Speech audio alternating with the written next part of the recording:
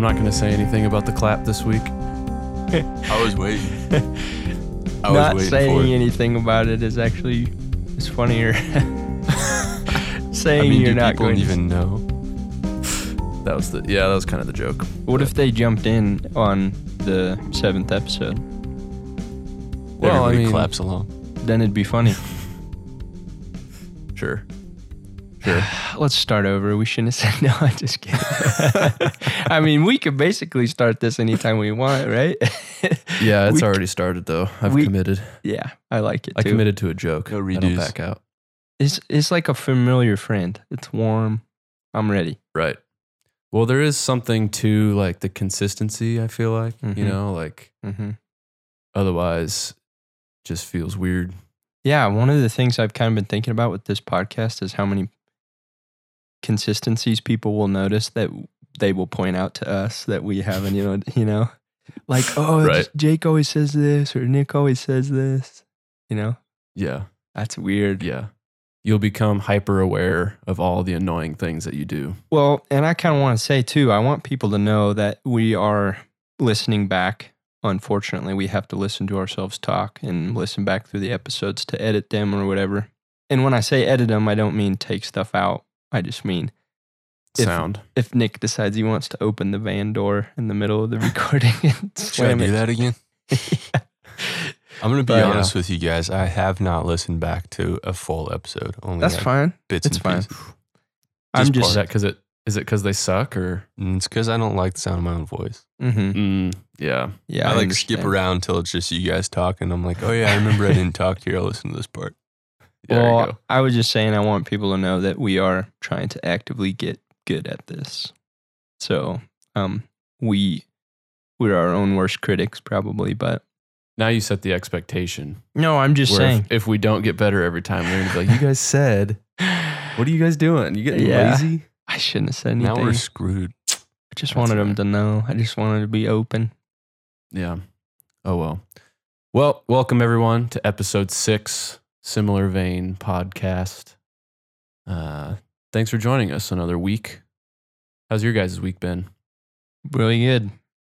Really good, actually. Yeah. Sometimes the best weeks are uneventful. Amen. I feel that way too. You know, when That's you how can- my week's been too. uneventful. Yeah, it's been nice. Yeah. It's a good way to recharge, I think, but I also tend to get like very anxious if there's not a lot going on. Yeah. I have too much time to like sit around and be on the internet for no reason. So, Yeah. I really pack my nights, I think, when I have an uneventful day. Something else I've been doing too that I wish I wasn't. I just went to push up my glasses and they aren't there. But not that. Something that I've been Been doing is I've been looking at my phone right away in the morning.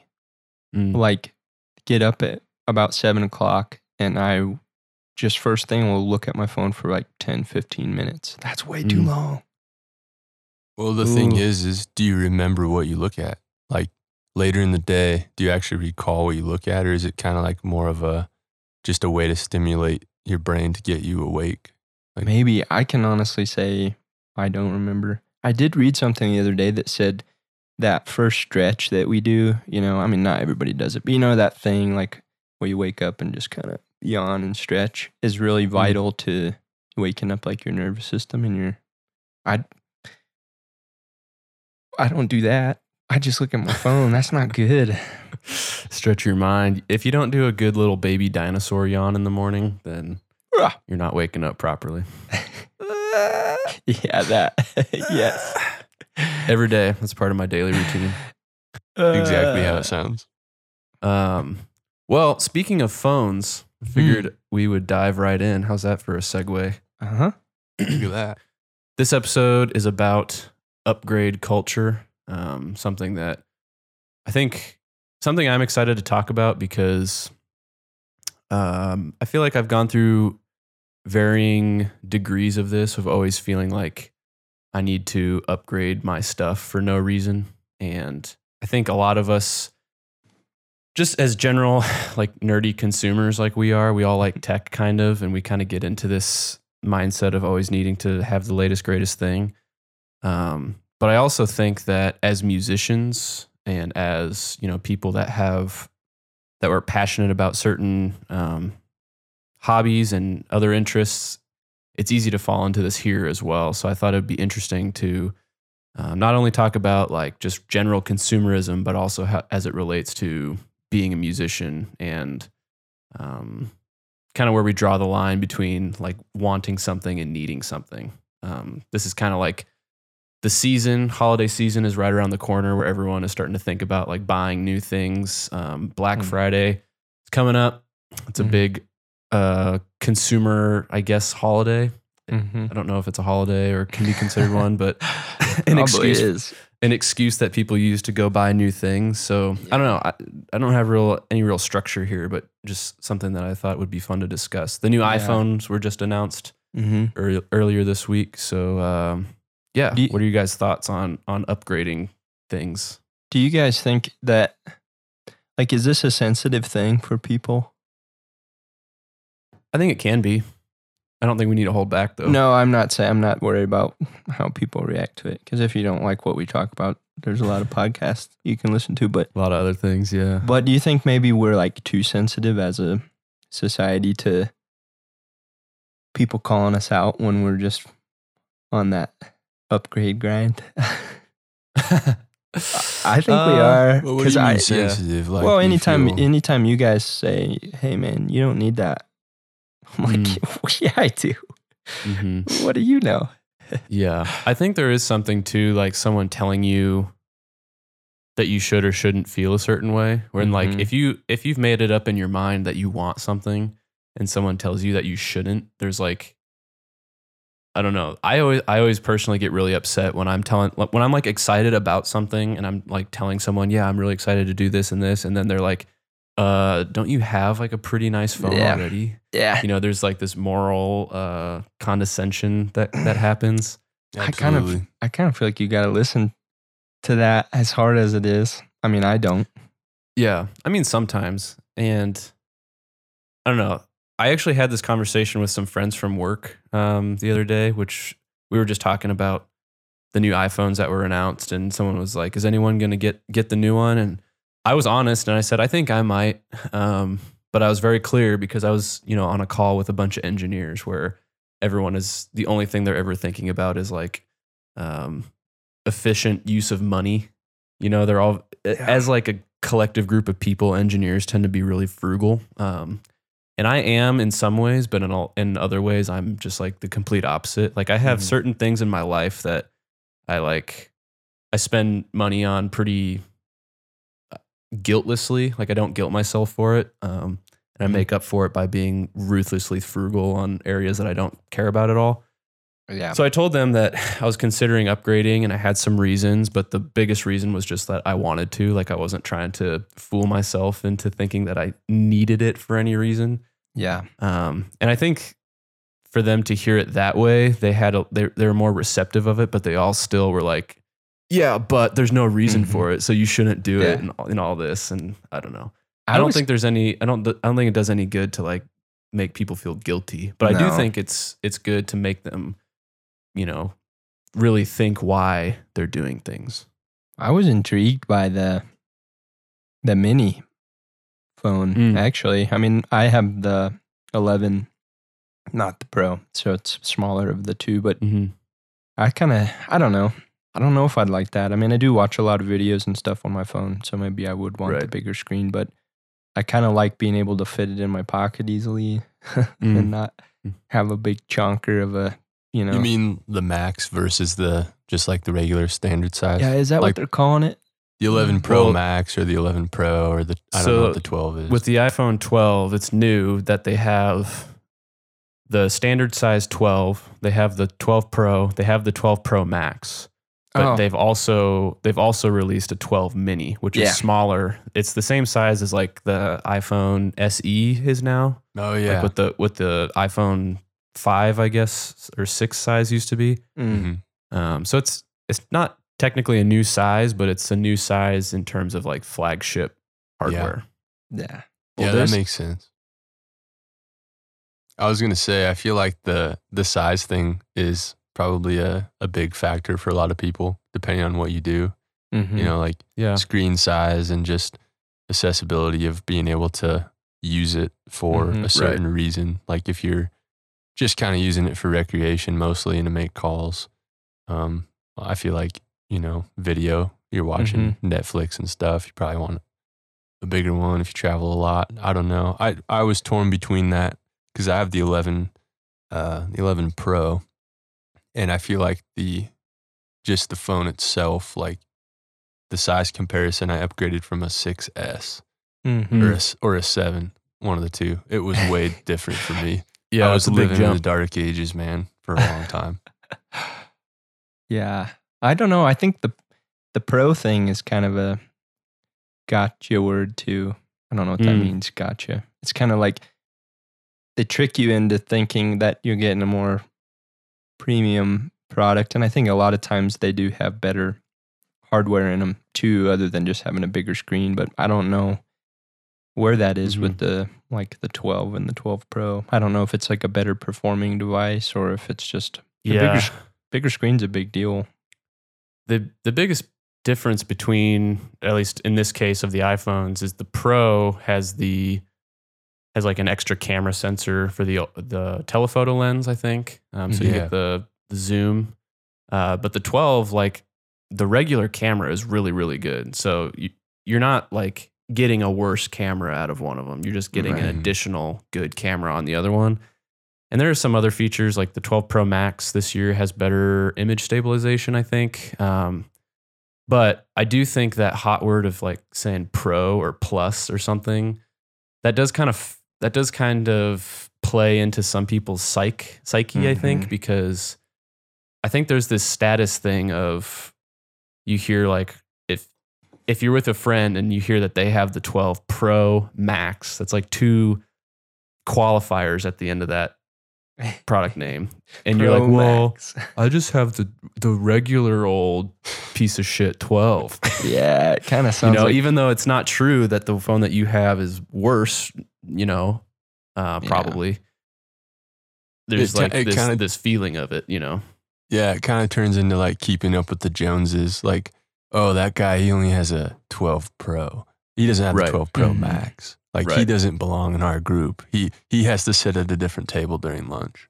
you know what? Like, Yeah. you start to get to that point with this idea of like that selling point plus Pro. Like, that's such a thing. I feel like as a society, we get caught up on is just the ability to say that we have that, you know? Yeah. Like, I'm better than the standard, or I'm Yeah. above average. Do you think it's like a self-fulfillment thing, or like you wanting to show other people that you have the better thing? Like a status? Is it like scratching your own itch, or like being able to show it off to other people? I don't know, maybe it goes both ways.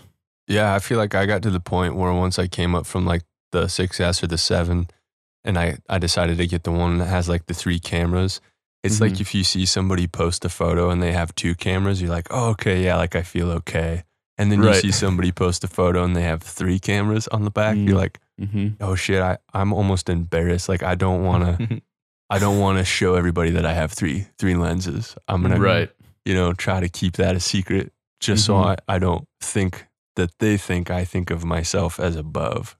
Yeah, It's that's such a screwed up. weird thing. I've come across that too, because I've been around people where like they ask you what phone you have and you tell them, and like, wow, I wish I had money or something. It's like, I what? hate that. That's so stupid. Yeah, You're like, I don't anymore. I bought this phone. Yeah. Right, exactly. But I tend to not do anything for the sake of like being able to show off, or at least I don't intend to do things. Maybe there are subconscious things that I do, but I also tend to like be very careful about showing off, about like even presenting things that I have purchased, because I don't want, like you were saying, Nick, I don't want other people to think that I'm like doing the posturing thing, even though like maybe for all they know, I saved up for like 3 years for that. And it was like a very conscious, it wasn't like just blowing all this like money that I have or whatever, which is not true. I don't just have like stacks of cash in my closet. So Wait, that's not a thing? It's like with the newer iPhones though, if you aren't showing people exactly what they can do that's different than just at a glance, it's not going to really be a big deal, right? You know? Right. Like from the 12 to the 11, I guess. If that's sitting on the table when you're out at the bar or whatever, I don't think anybody's going to be like, is that the 12? Right. Because it looks, That's true. I mean, visually. Unless if you don't have a case on it and the other person really knows like what the new colors are, because they're all new colors for the 12s. Oh, yeah. I'd And like there that. There is the one gold one, which looks super ostentatious. Yeah. Now you're just trying to say something. that Isn't one there- is definitely a statement piece for sure. That blue one looks pretty sweet. That's probably as far as I would venture in colors. I've always been, well, I used to just get gray or silver because Nick got black. You know, I just wanted to do something different to him. We spend so much time together. Our phones are always in the same 3-foot area that it was Right. like, I didn't want to pick his up on accident and see what weird stuff he was looking at on the internet. But, Don't check my internet page. so, But then don't you just throw it in a case anyway? yeah, I've actually, this is a whole another part of this conversation is, so I recently started using a phone clip, which is Dad clip. dad clip. Yeah. And the last one I was using broke. And I know I made a joke to you, Jake, about like, you don't have to worry about going out into public with me anymore because my phone clip broke. But I got another one. Man. But it's OtterBox this time. And since I spent $10 more on it, it's going to be better, right? Probably. That's the idea. I mean, there is something like, there is a certain point where quality is proportional to the dollar value. There's also a point where it's diminishing returns. So like you gotta be careful. But I think OtterBox is pretty solid, pretty reputable. Yeah, anybody that I've ever heard use them has loved them. My dad has that same clip and I don't think it's ever broken. So Your dad, yeah. yeah. Your dad and I Dad have that in common. Yeah. Yeah, do you guys get anxiety when you think about purchasing new technology or just products? Like, do you ever walk in to the Apple store or somewhere and you just feel like, you know, you feel the pressure to get the latest and greatest thing? Say for example, you walked in and you're like, all right, I've got an iPhone 8 and I'm going to upgrade. And I know I at least want to get like the 11, but you walk in and you see this brand new iPhone 12 Pro sitting there. Like, do you feel anxiety trying to choose between which thing to buy? Or do you guys always go in feeling pretty good about, like, do you research it a lot before you go in so you can just buy it? Or, you know, do you feel like you get that pressure when you walk in? I get stressed out with the fact that something new is going to come out right after I buy it. And I feel like no matter how much I try to pay attention to the new stuff that's coming out, it's like every time I buy something, it's like 3 months later. I mean, that's the game too, right? I mean, that if they didn't put out a new iPhone every year, we would be like, what's going on? You know, it's just a thing they do. And I think a lot of people are on those plans and stuff where they're trading in their old phone every year. And, you know, I mean, it's not a big deal, but I think that's part of the thing. You know, how can they, I know they're making these products to last, and that's one thing, but they also are going to push their new product every year, right? I mean, it's just, that's smart of them to do. Yeah, I think it's an easier case for something like the iPhone, where you know you're at least going to have the newest one through at least until September of the next year. Like, you know, the release cadence pretty well. It's pretty, you know, you can Google it and basically know when the next one's going to come out. To answer your question, Nick, like, I do a painful amount of research every time I'm going to buy anything. And most of the time I always just end up buying, well, not always, but in the case of like the phone, I would probably end up just buying like the top end one, just so I knew. Like, I have never been in the case where I was like the most recent phone that I bought was the iPhone 10, and I was coming up from a 6 S or a 6, I think. So like I could have got the 7 or even the 8 and not spend as much money, but there was this thought of like, well, if I'm going to do it, I might as well just do it right, you know, and get the one that I know that I want and can't go backwards. Yeah.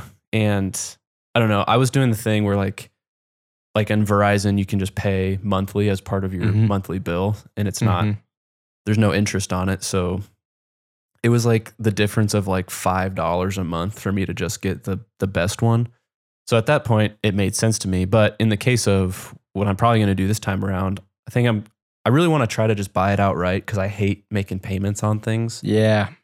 And that makes the equation a little bit different because the Pro Max, like top of the line one, is like $1,500 or $1,600, which is an insane amount of money to spend on a phone. You know, when you see it broken up into like 40 or 50 bucks a month, I don't know. That's what I had been paying on my other one, so it's pretty palatable to me. But when you see like the huge price tag all at once, it's a different thing. So I am trying to think through a little bit differently about like which one satisfies my desires and my use cases a little bit better, because as I've gotten older, I've also become more aware of the phenomenon of overbuying, like buying something that is super expensive because you think that means it's better, but it actually doesn't fit your needs.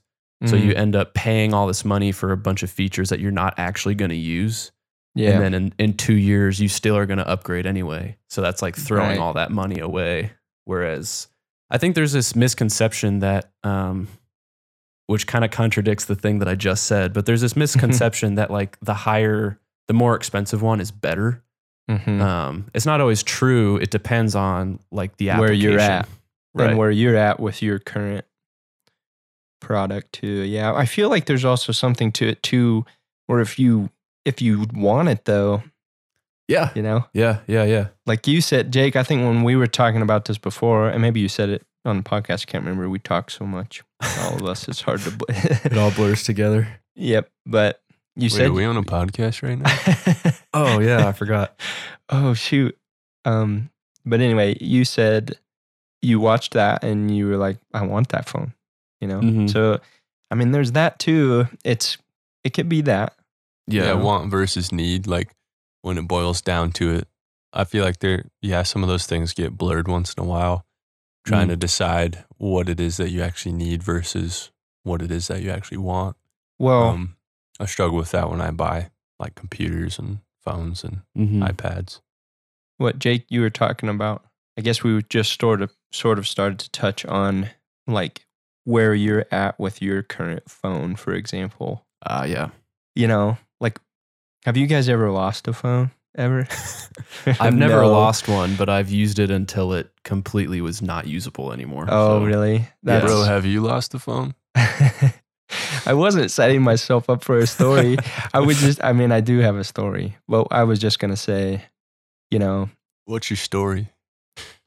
Well, okay, I'll tell it. So we were in California, my wife and I, and we were seeing my brother-in-law hanging out, and we went out to eat and went out to a bunch of bars and just walked everywhere we went, and it was super fun.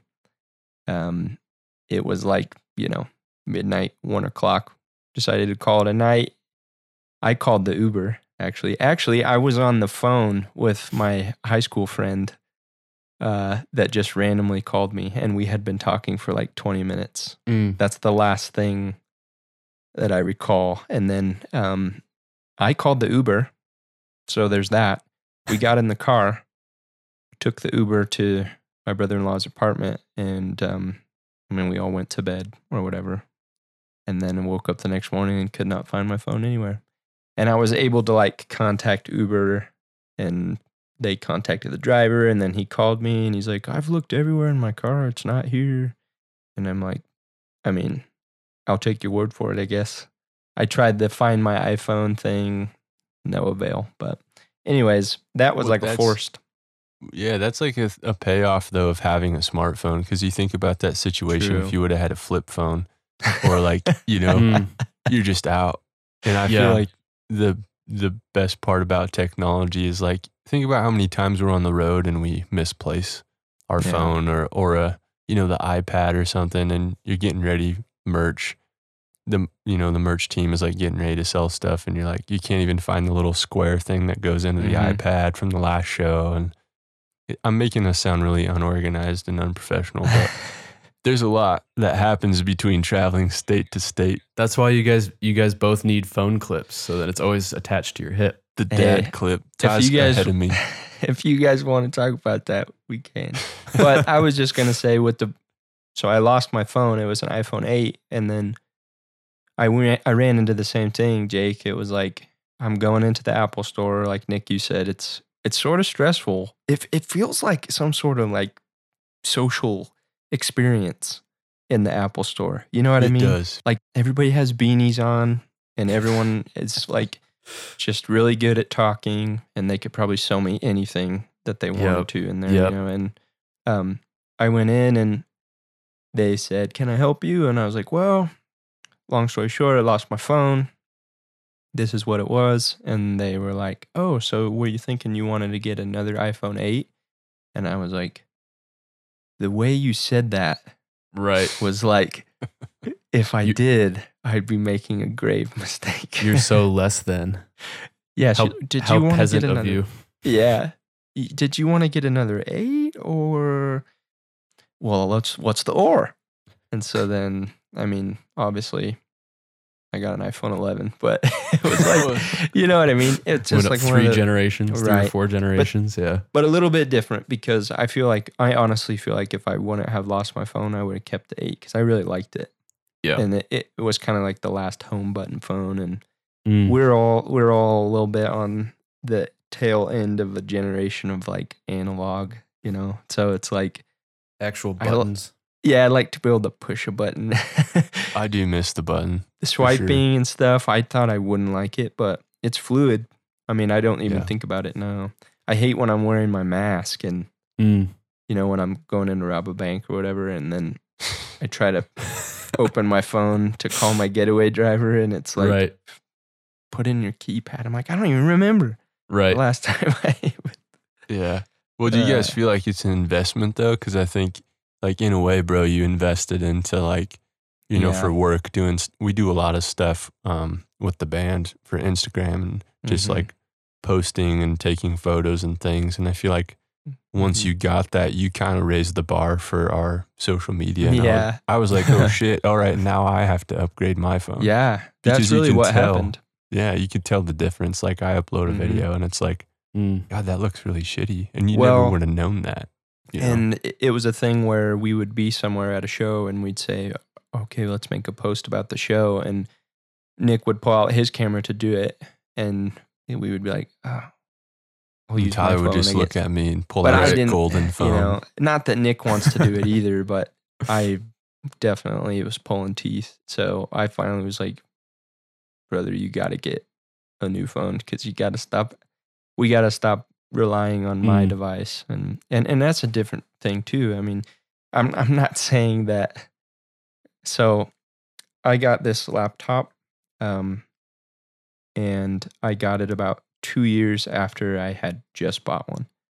And it was a very incremental upgrade. I could have waited like I want to do now with, because iPhone 11, I don't use it for all it's worth. Definitely not. I mean, I message on it, and then I got my social media apps, and I take some pictures sometimes. But with this laptop, I didn't need to make this upgrade. Right. It was one of those things where I bought one, and then right after that, the new thing came out, and I couldn't sleep. You know, I would like get on Yeah. my laptop to use it, and I would just feel like icky. You know, But why? Like it's just because- knowing that there was a new thing, or was there something that you Well- knew you were missing out on? Well, it's like you guys talked about earlier, you know, if you sit in your group of friends and somebody has a newer thing, does that bug you? And no, not really. Like, I think I'm more excited for my friends. Like Mm. if Jake, if you get the new iPhone and then we hang out, I'm going to be like, oh, that's so dope. You know, I want to check it out. But it's more for me, like, any time that I spend researching the devices, and then you'll always find like this one post where a guy's like, oh man, I It got changed my this, and it's just night and day. And you're like, is it night and day? And they're Is like, it really? It's night Yeah. and day. And so then you see, it's like if you're shopping for a TV, you don't want to look at them side by side because you're always gonna want the bet. Right. Like, you know what I mean? Luckily, when They you're do shopping that. for TVs, they have them all grouped by price point generally. Yeah. So like you're only comparing the ones that you can afford. I but did do that you not too recently. do that? I don't. One time, look at yeah, that. I always make the mistake of walking over and being like, "What actually is the difference?" Yeah. And it is significant most of the time, but I don't know. I can never justify it. But Yeah. I did want to mention like it is a different thing for you guys, kind of in terms of things being an investment more so than the average person. Like there are Mm. people who make either their whole living or a portion of their living, or they conduct some amount of business like on social media, where taking good quality pictures with your phone is important. In that case, it is an investment because there is some amount of that is bringing in money for you, right? But I think a lot of people try to convince themselves. I mean, I think the term investment is used a little bit loosely, whereas like, I don't know if you can call it an investment if it's not giving you any sort of return on that investment. You know, like just spending a lot of money on a toy isn't really an investment. It's just call it what it is. It's like treating yourself to something nice, you know, Right. which is essentially what I would be doing if I got Which is the super expensive phone. it's okay. That's okay. Yeah, there's nothing wrong with that, but I just have this issue with people, and to be honest, I'm really guilty of it myself, but people like inventing use cases for things like, well, if I bought this, then I could finally like start doing this thing that I've never had this desire to do Yep. before, you know, or like when I ended up buying the AirPods, and I was like trying to think of use cases for them so that I can get my Yeah. money's worth, which like, to be honest, they ended up being a pretty natural part of my life where like I didn't have to force it too much, but like I would feel this pressure if I bought this $1,600 phone to like then start posting on Instagram all the time to like get my money's worth of this like really nice camera that I invested in, Yeah. or quote unquote invested in. Yeah, So- I get that for sure. There's definitely a fine line between the two. I feel like, you know, since there is a lot of stuff that we do online, that was a huge selling point for us. And for me, I won't speak for Ty, but for me, it was like, all right, well, it's worth paying this because I know I'll see the return. I'll see that, you know, the quality of what we're putting out there is going to be, you know, on par with other people, other bands, other brands, businesses, and especially, you know, we work with some brands too. And I think, you know, that's super important to also make their products look as good as they are, you know, on our Right. page and whatever we're selling and posting. I think I make it sound like all we do is sell stuff. I think there's a huge, there's so much inspiration that goes behind seeing something that is good quality. Like you're inspired by a killer video, or like there's things that you post, whether it's a photo or just a 30-second video on an Instagram story, that I think has the capacity to inspire somebody if it's done well. And I follow some brands and some other artists that do a hell of a job at that. And I think it inspires me to want to do better, like at what we're putting out, content that we create. And I believe a big part of that is just simply the quality of the camera and like Yeah. what they're able to capture. Cause it might still be cool on like an iPhone 6, but once you start like seeing the comparison, like when Tyler and I, you know, when I had the 7 or the 8, can't remember what it was, and he had the 11, it was like, well, shit, I'm out of a job. Yeah. Tyler's He's the new posting. guy. He's the new Exactly. poster guy. Yeah. There's an element to that, I think. Yeah. And I do think that is an important thing. And I don't know. I don't think that either of you are going to be rushing out to buy the iPhone 12 though, if you have the 11. And I think that's the right move to not do that, is what I mean. But I think in general, the like common person can't always distinguish like, oh, this is really good quality because it's so surrounded by really good quality, but you can always pick out something about this looks terrible, you know? Yeah. Something about this doesn't look as good as the other things I'm seeing. So yeah, if you're a brand and you're not, you know, taking pictures with like a DSLR camera all the time, then it usually would benefit you to make this upgrade, but maybe not every year. Like I don't think most people, even the people that are looking for it or looking for the differences, would be able to tell the difference between a picture shot on the 12 versus the 11. So Yeah. people that are in your case that have just basically in the last year upgraded to the 11, like I don't think there's any reason for them to feel this obsolescence anxiety of like needing to go out and get the 12 to keep up with everyone else in their industry. Like maybe every 2 years, or I think the predicted lifespan of a phone is like 3 or 4 years. So I think you really should be okay for that amount of time. Yeah. I hadn't really heard that, but that's something that I've always thought about is how long does Apple plan on us? I mean, was that like a third party said that? Apple didn't come out and say our phones are good for. I doubt that they have said that. Yeah. But I just know they wouldn't. In general, that's kind of what people like, what reviewers on YouTube and stuff say. I think computers tends to be like 4 to 5 years if you're using it kind of casually, and can be less than that if you're using it like a workhorse. Yeah. And that's a thing to understand too, is like if you're going to make it an investment for your business or it's a tool for you, like understand how that amortizes out to like, basically this is what it's going to cost me per year. And then this is how much it could potentially make me. And it's a pretty, I don't want to oversimplify it, but it's a pretty easy like calculation to where like, well, you know, if I'm paying $50 a month on this, but I'm also pulling in, make the math easy, $100 on this, you know, I'm actually making $50 because of this thing, where I might not with my crappy iPhone 6 or whatever. Well, I think a lot of people don't realize how stuff wears out, you know? It just does. Just heat and metal, you know, and electricity, it just really can wear things down.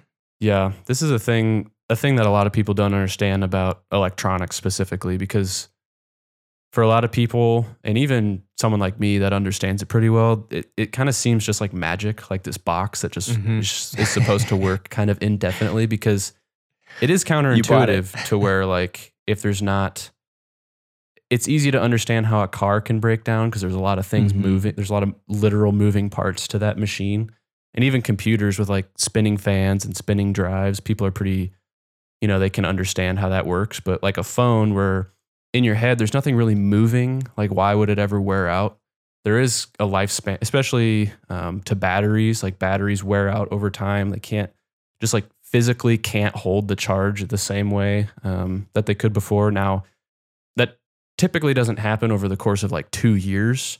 So there is that where like Apple had to replace a bunch of batteries because they were going dead too quickly. I didn't think that was like when that first came out and everybody was reporting about it. I didn't really think that was a thing, but didn't they basically say they made it that way, or was it like, hey, this is just?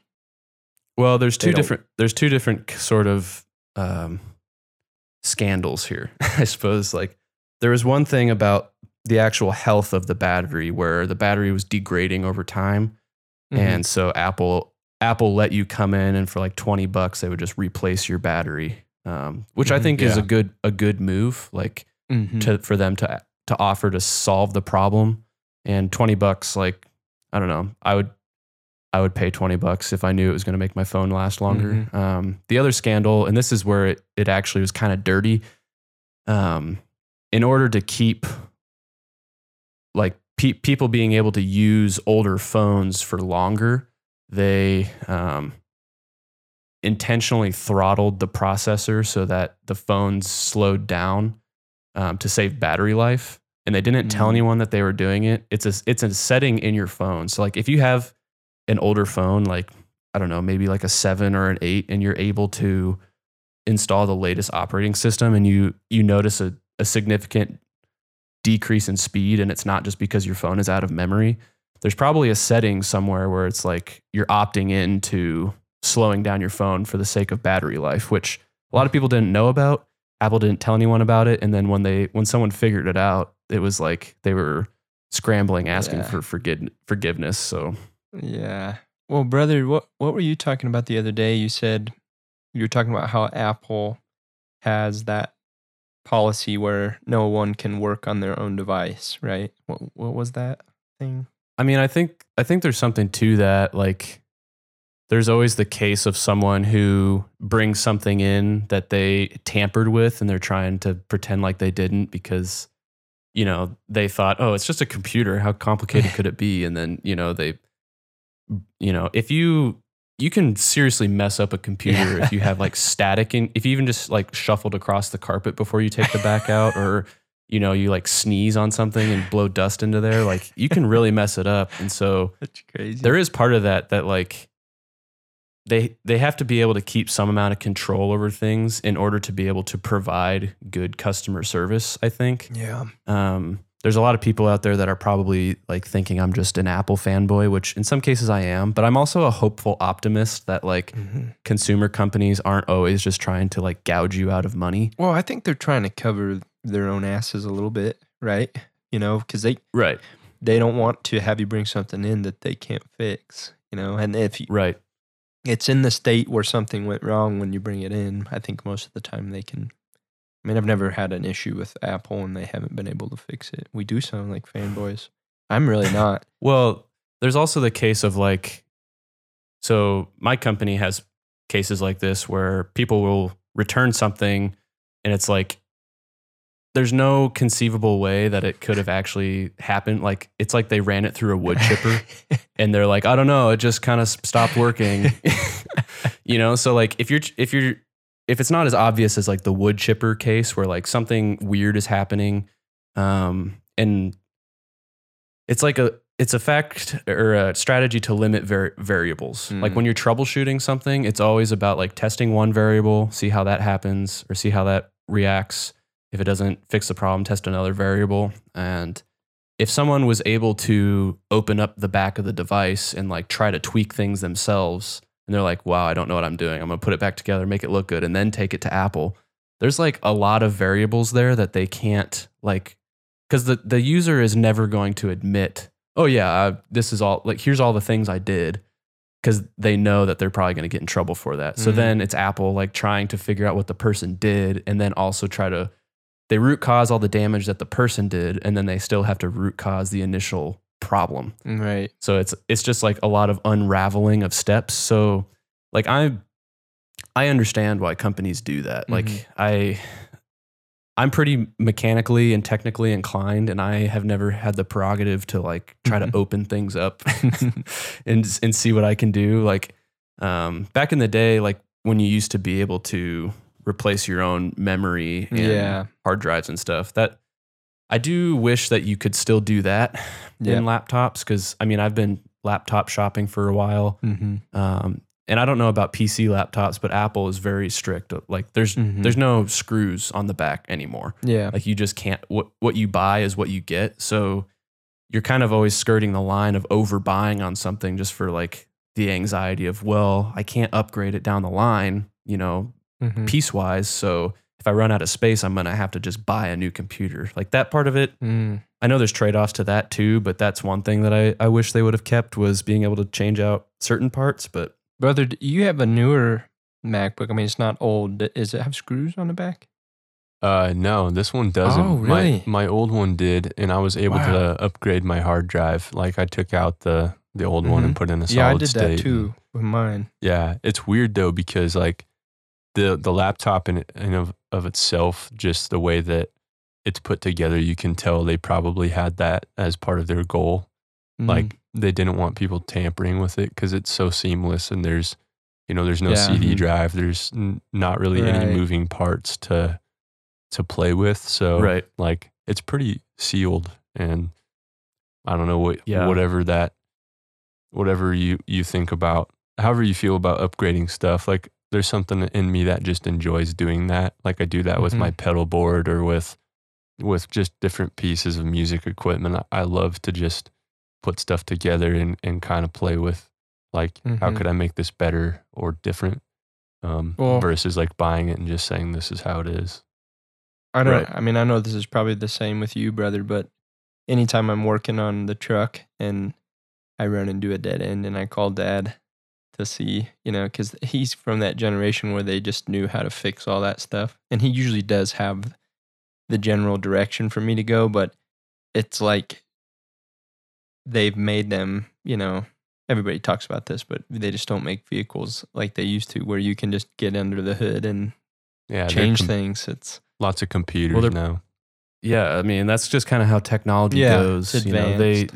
They were a lot simpler back then. Yeah. Where anyone who was fairly mechanically inclined could fix most things. I think you still can, like if you need to replace just simple mechanical components, it's pretty easy to do. But anytime you're trying to diagnose like codes, ECU stuff, and I mean, there's all these sensors in cars now, and that's the other thing too with like laptops. People get upset that they can't open up their laptop and change out their hard drive, but then they also still want the laptop to be as thin as possible. Yeah. Or they get mad that there's no CD drive that they never used anyway, but they want their laptop to be super thin. So like, I think and I'm not totally sure on the newer MacBook Pros, but I'm pretty sure the hard drives are like those board mounted ones now, like the M2 drives or whatever. Yeah, they might be. So that's all inspired by trying to keep the stack up as slim as possible. And that's cool. If you want a beefier computer, like I'm saying, I think they should offer both. Yeah. Right. Like they should offer the version where you sacrifice the form factor for the sake of being able to maybe upgrade the drives, or you can get the really nice form factor with the trade-off of you can no longer, do the things that you want to do. And I think this is a very Apple thing to do, of just kind of making decisions for the consumer. Yeah. Like, did anybody and there's ask a strategy for this? there. Right. There's a strategy there that I understand. I don't always agree with it, but I at least respect it on some level. So yeah, I think it's just a matter of them trying to make their jobs easier, but also not getting people to come in and constantly just upgrade little things here and there. It's like they want us to buy a completely new device. And that's the cynical side of me that says they have this a hidden agenda where it's like, all right, we're going to build these phones, these computers to a certain point where they won't upgrade to the new operating system anymore. You have to just come in and well, I guess this one is still running my old system for the past 3 years. I might as well just buy a new computer. And it could be, like I said, I feel like that's kind of a selling point, but at the same time, like you said, Jake, like technology has to advance. So I kind of struggle with that line a little bit.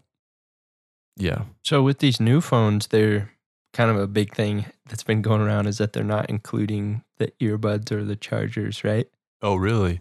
Yeah. I didn't know that. Yeah.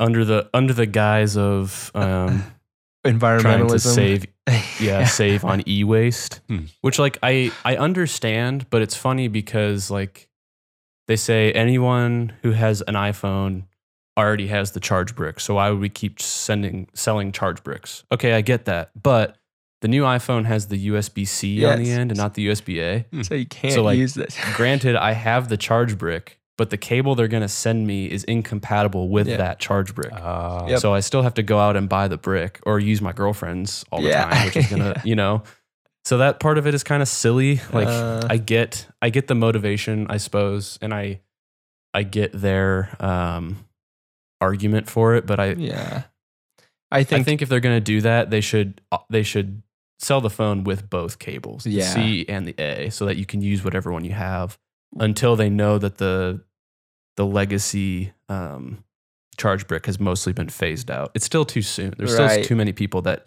didn't buy the 11 that are, now buying the 12. Like that's most people, I feel like. Yeah. Well, I saw Samsung just ran an ad a couple days ago, right after the Apple event, where it was like, everything you need is included in the box. And it was like, just a stab at them, which is totally Classic fine. Samsung. But you know what? As soon as everybody is numb to the idea of not getting the charger and the headphones in the box or whatever, then Mhm. all the other phone companies are going to do it too. It's Right. just like I think Samsung has changed its inputs on some of its devices. They stopped on their phones including the aux port. So I mean, Yeah. I think a majority of people have some kind of Bluetooth listening device, whether it's like one of those little boombox speakers or if it's headphones. I don't think they got to move with the market. And I can honestly say, anytime I use my wired headphones with my phone, I'm like falling through vines in a forest. Like it Yeah. feels like I'm. It's not as great. I bend down and my knee gets it gets caught under my knee, and I stand up and I unplug it from my phone, and I'm Bluetooth is just turning our brains to soup maybe, but I think it's the way to go. Nah, dude, it's all right. You'll be okay. You'll be okay. Yeah. And I think there's still, I think all these old devices that we have, it's like, I don't want to just get rid of all my old cables and headphones and stuff, but I'm going to have to eventually, like that. Right. I don't even use my, my regular Apple headphones. I had like 3 pairs of these from phones I've got in the past with an aux deal. I don't use them for anything. Now I just use the Lightning or my Bluetooth, But right. That's e-waste, right? It is. Yeah. I do want to talk about kind of how this topic relates to us as musicians as well. I think people might be interested to hear 2 different perspectives on this. Do you guys feel like in the musical space, you have the same sort of anxieties or desires to constantly be upgrading things as we do as normal consumers? I think at times, I think for me, it's been more about now I can finally afford the version of this that I want. Right. Like starting out, you're playing these corner bar gigs and you're playing on like a $150 Fender acoustic, and there's nothing wrong with that at all. They serve their purpose for the time, but when you're starting to get to the point where you're playing 100 to 150 shows a year, that $150 Fender acoustic's gonna definitely wear and tear a lot quicker than something that not necessarily costs more, but that's just built to like put up with the rigorous road schedule. But I find myself treating guitar pedals like I treat the iPhone, like I start to think, okay, now I have this, but like, hold on, they just came out with this. Like Strymon just came out with this Blue Sky, and I'm super excited, so I get it. And then they come out with Big Sky, and I'm like, wait a sec. Well, it's bigger, so it's got to be better, right? Exactly. It's the Pro. Whole, it's the whole Pro Plus, thing. And I think that when it comes to pedals, I probably do that more. I go to a show and I see somebody else have something on their pedal board, and I kind of like peek over and be like, oh, what's that do? And then they tell me, and I'm like, well, I gotta have that. How do what can I get rid of? What can I trade? What can I sell? Right.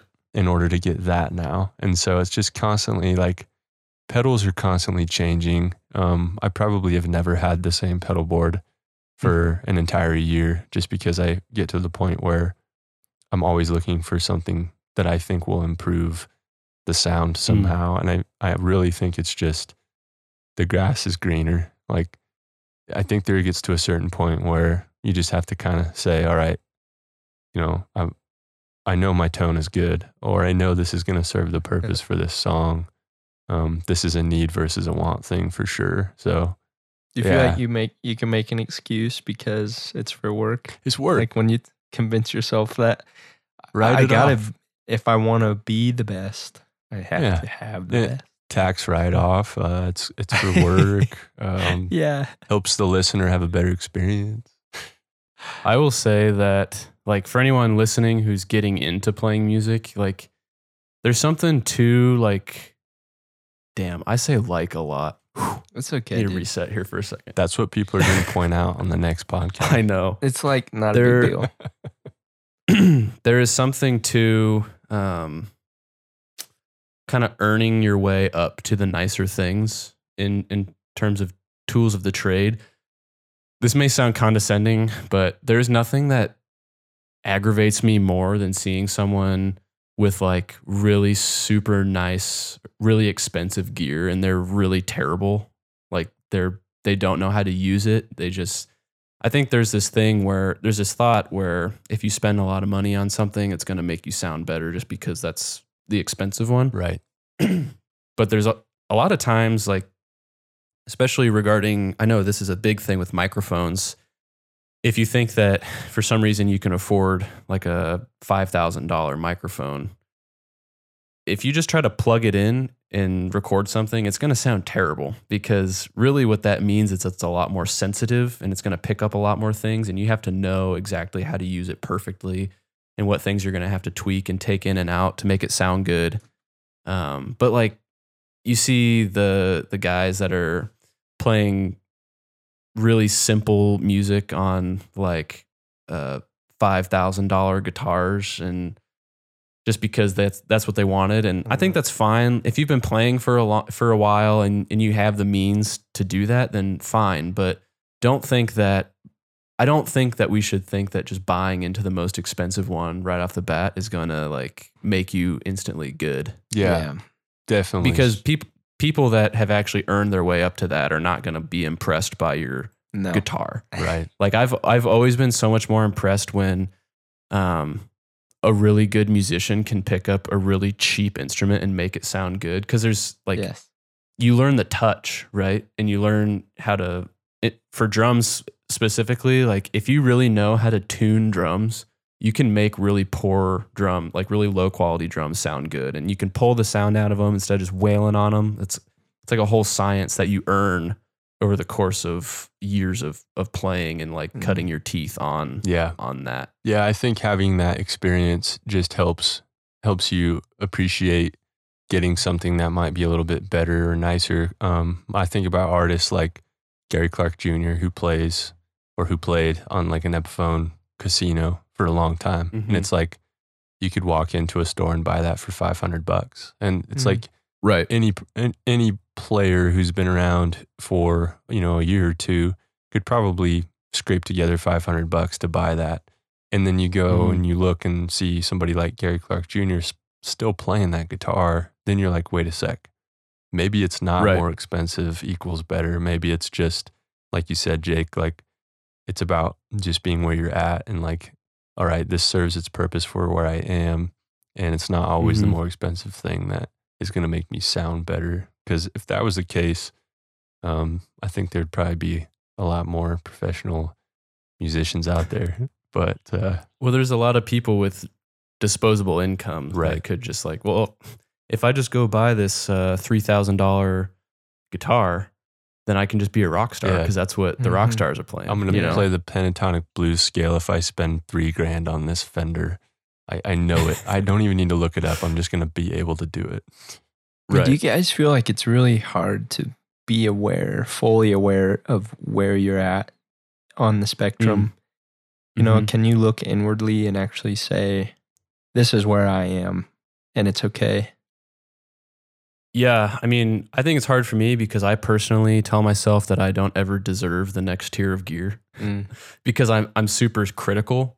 So there are a lot of times where I'm like looking at a piece of gear for a specific purpose, like it would be a purpose-driven decision. And I always tell myself, well, I'm not really all that great to like justify needing this. And also, I'm not really making my living off of this. So do I really need this? And I always talk myself out of it for some reason.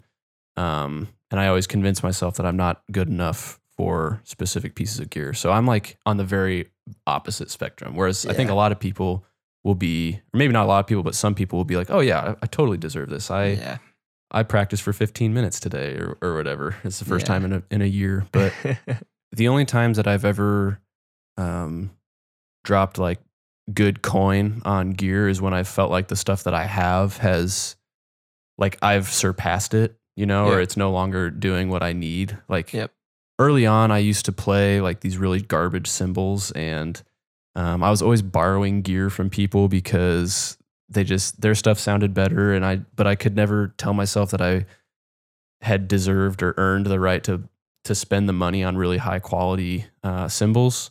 And eventually, like I did it, and it completely changed the way that I play. It completely changed the way everything that I play sounded. I remember that. Like I was never, I finally felt like the stuff that I had around me was there for a reason and not just like the default cymbals that everyone plays, and like me always being unhappy with the way things came off. So, I don't know. That was like a pivotal moment for me, but that was the last time that I bought anything super substantial. So and that was 6 years ago, I think, 4 years ago, something like that. So yeah, I remember that. There was, I think when there's a really clear change that really justifies your purchase or whatever, right. I think you guys are probably the same as me, just in talking to you, that you get buyer's remorse pretty easily.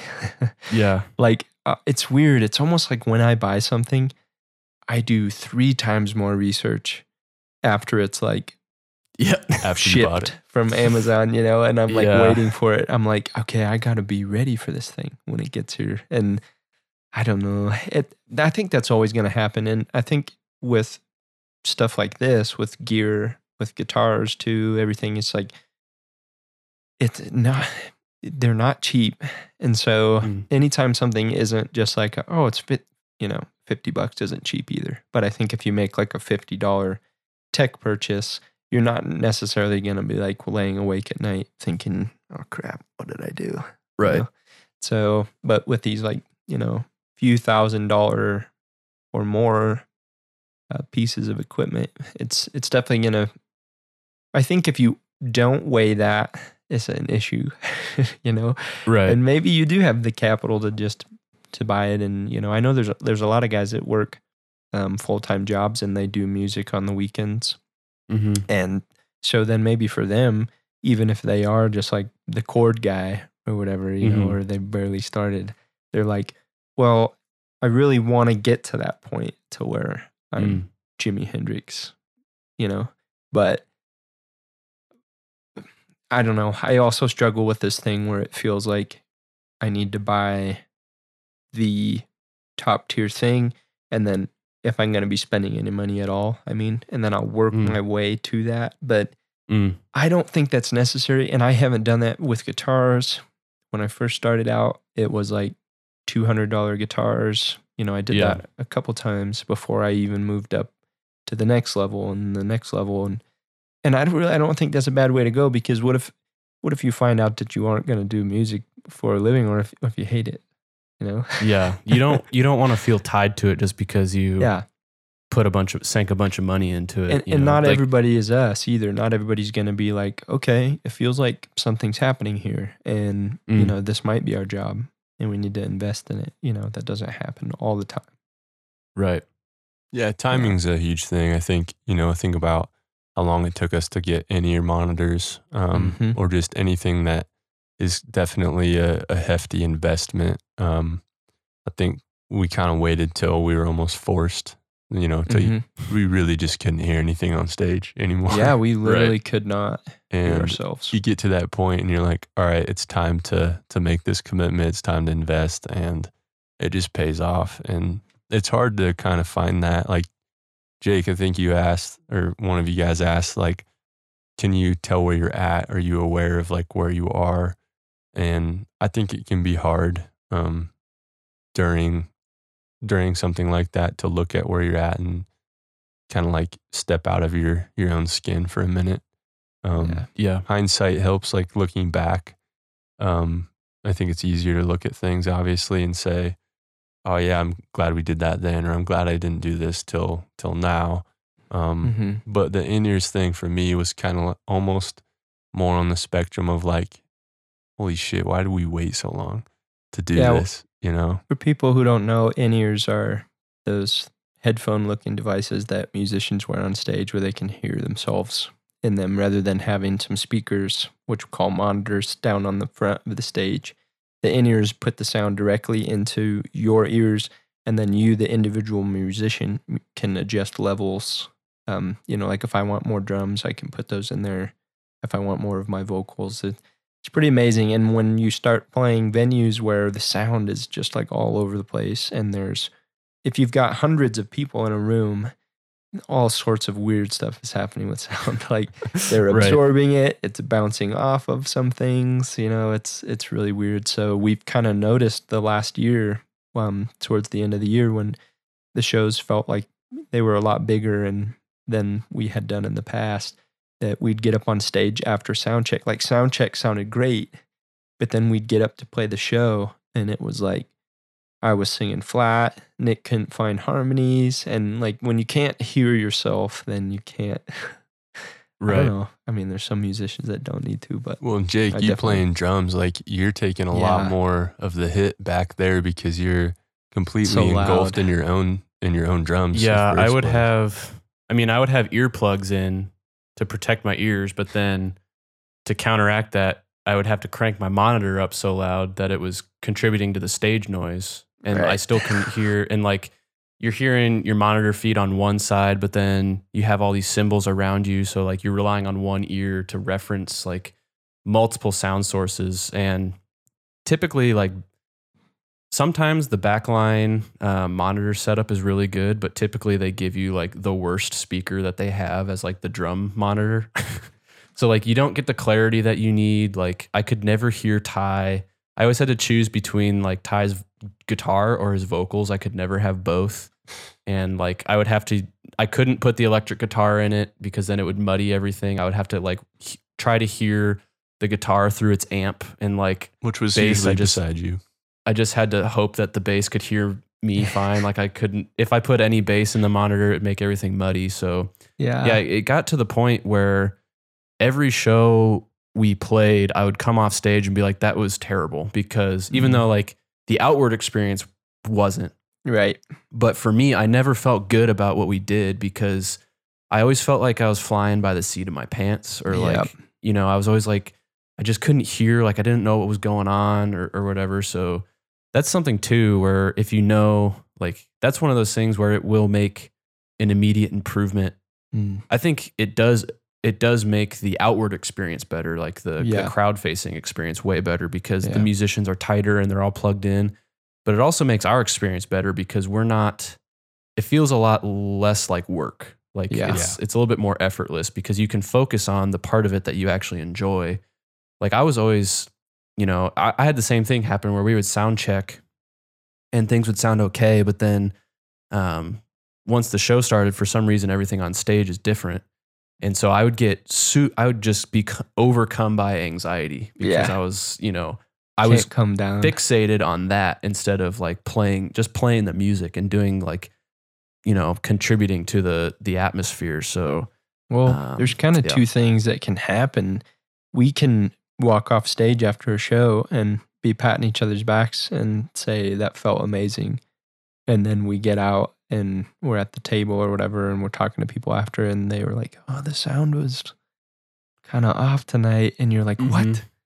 But then the opposite can happen, like you said, Jake, where we think it sounds terrible, but everybody else was none the wiser. It's really weird, and that's one of those things where I feel like it's really important to, if you trust your friends, or in our case, colleagues too, if they're telling you that something sounds a certain way, you just can't go diva. You know what I mean? You really have to trust people's knowledge in their own arena. Like that's why we've started wanting to bring a sound guy with us that goes out in what we call it, like front of house guy, or our very own sound guy that will make sure everything's sounding really good. And I'm sure that at that bourbon show, even though we couldn't hear anything, we didn't have those in-ear monitors yet, I'm sure it sounded fine out there because there was a couple guys out there dedicated to making it sound good out there.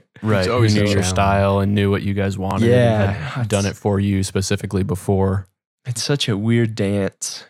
Sound is such a weird thing because it's so scientific, but also it's in the soul. So it's like this weird thing. That's what I always say, like art is this weird thing, music or whatever, where you're balancing all of your emotion and, like tactfulness and accuracy. It's really weird. This like weird dance you do every night when you're on stage and even when you're writing or when you're creating. And I'm sure that even like people who make, like Apple or Garmin, I'm sure that there's this thing, but the user experience and the technology has to like dance together. It's such a weird like peanut butter and chocolate thing, It's like you got to have both. It's fascinating to me. I think this is why we can talk about tech, because we like the user experience too. Well, I think in the terms of music, like I don't think the art can really shine if you're fighting the technical stuff. Yeah. Right. You know, like having all that stuff sorted out is what allows you to convey whatever you're trying to convey. But like, I mean, in my example, like the times that I've really had to strain my ears to hear what's going on stage have been the times that I felt like I couldn't play the way that I normally would, and maybe the people out in the crowd don't know the difference, but to me that's a huge problem because I try to be very intentional about the way that I play and the things that I choose to play.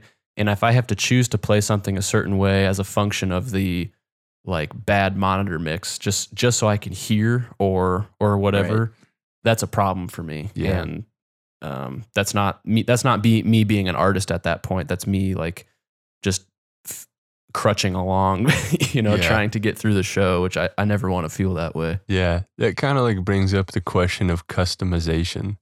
Like you start to get to the point where you upgrade, and then I feel like there's an entirely different level is when you get into that customization of like, all right, in-ear monitors, for example, shout out to 64 Audio, but like you get these things custom built for you specifically. Nobody else can wear them like you. Nobody else can have them form fitted.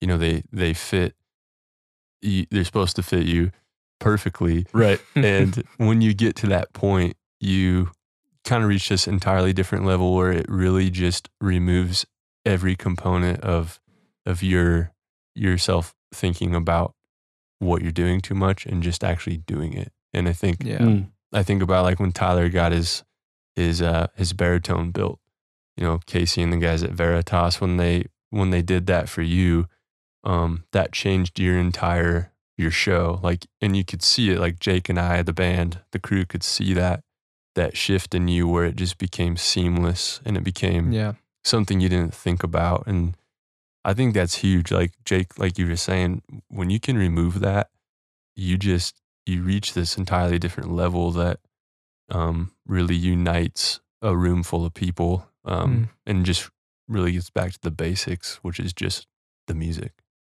Yeah. Yeah. I mean, you're present. Yeah. You're present with the presence of the people that are also present. That's right? it. That's perfect. It doesn't feel technical anymore. Mhm. It's Right. It's surpassed that. You're not even really thinking about what you're doing individually. It's more about like what's happening in the room. It's all about upgrade Right. culture. It's all about upgrading so your show sounds better. Yeah, when you need to do it. But if you don't, Yeah. you could still do Right. it. Well, I think that's the takeaway here is like being able to zoom out and understand like why, if you want it or if you need it. And there's a place for both. Like if you just really want something and you feel really driven for that, then by all means, like if it's within your means, I think you should do it. If it's something you really care about. But if you feel like you have to always be upgrading about things you don't actually care about just for the sake of like appearing a certain way, I think that's a waste. So Amen. You could spend that money on stuff that's more important to you. So Amen. Definitely. Amen. amen. Well, guys, we're over an hour by a little bit. We probably better wrap it up here. Thanks to everyone for listening to another episode of Similar Vein Podcast. Be sure to subscribe, comment, and rate if you haven't already, and hit us up on Instagram at Similar Vein Podcast for things that you want to hear about, or let us know what you thought of this episode. If you're a slave to your upgrades, or if you could care less, we'd be interested to hear it. Thanks, guys. Thanks for listening. See y'all.